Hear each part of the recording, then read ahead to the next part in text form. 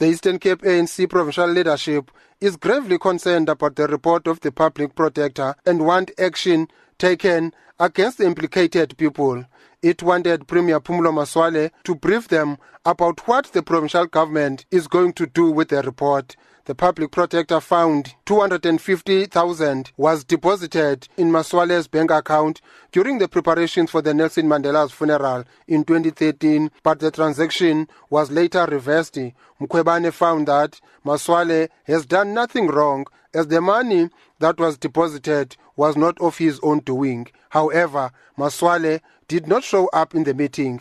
ANC Provincial Secretary Makhaya says they have accepted Premier's apology. We highlighted last week the Provincial Premier will be with us, the mayors are going to be with us. At 9 o'clock, the Premier could not meet time because he had to make consultation with the lawyers, and we said we'll still meet with him post the Provincial Executive Committee.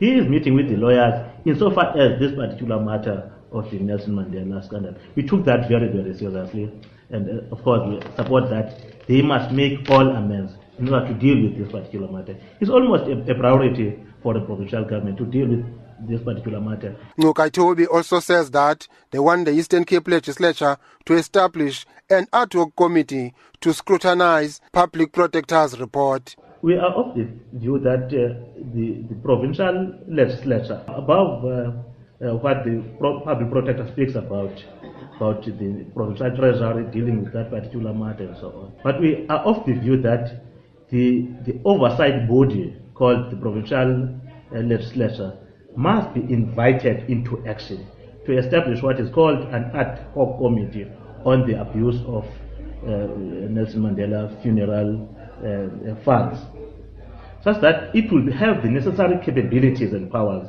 to even subpoena individuals to appear. PEC member Stella Ndabeni has appealed to the provincial government to take seriously corruption activities in the provincial government.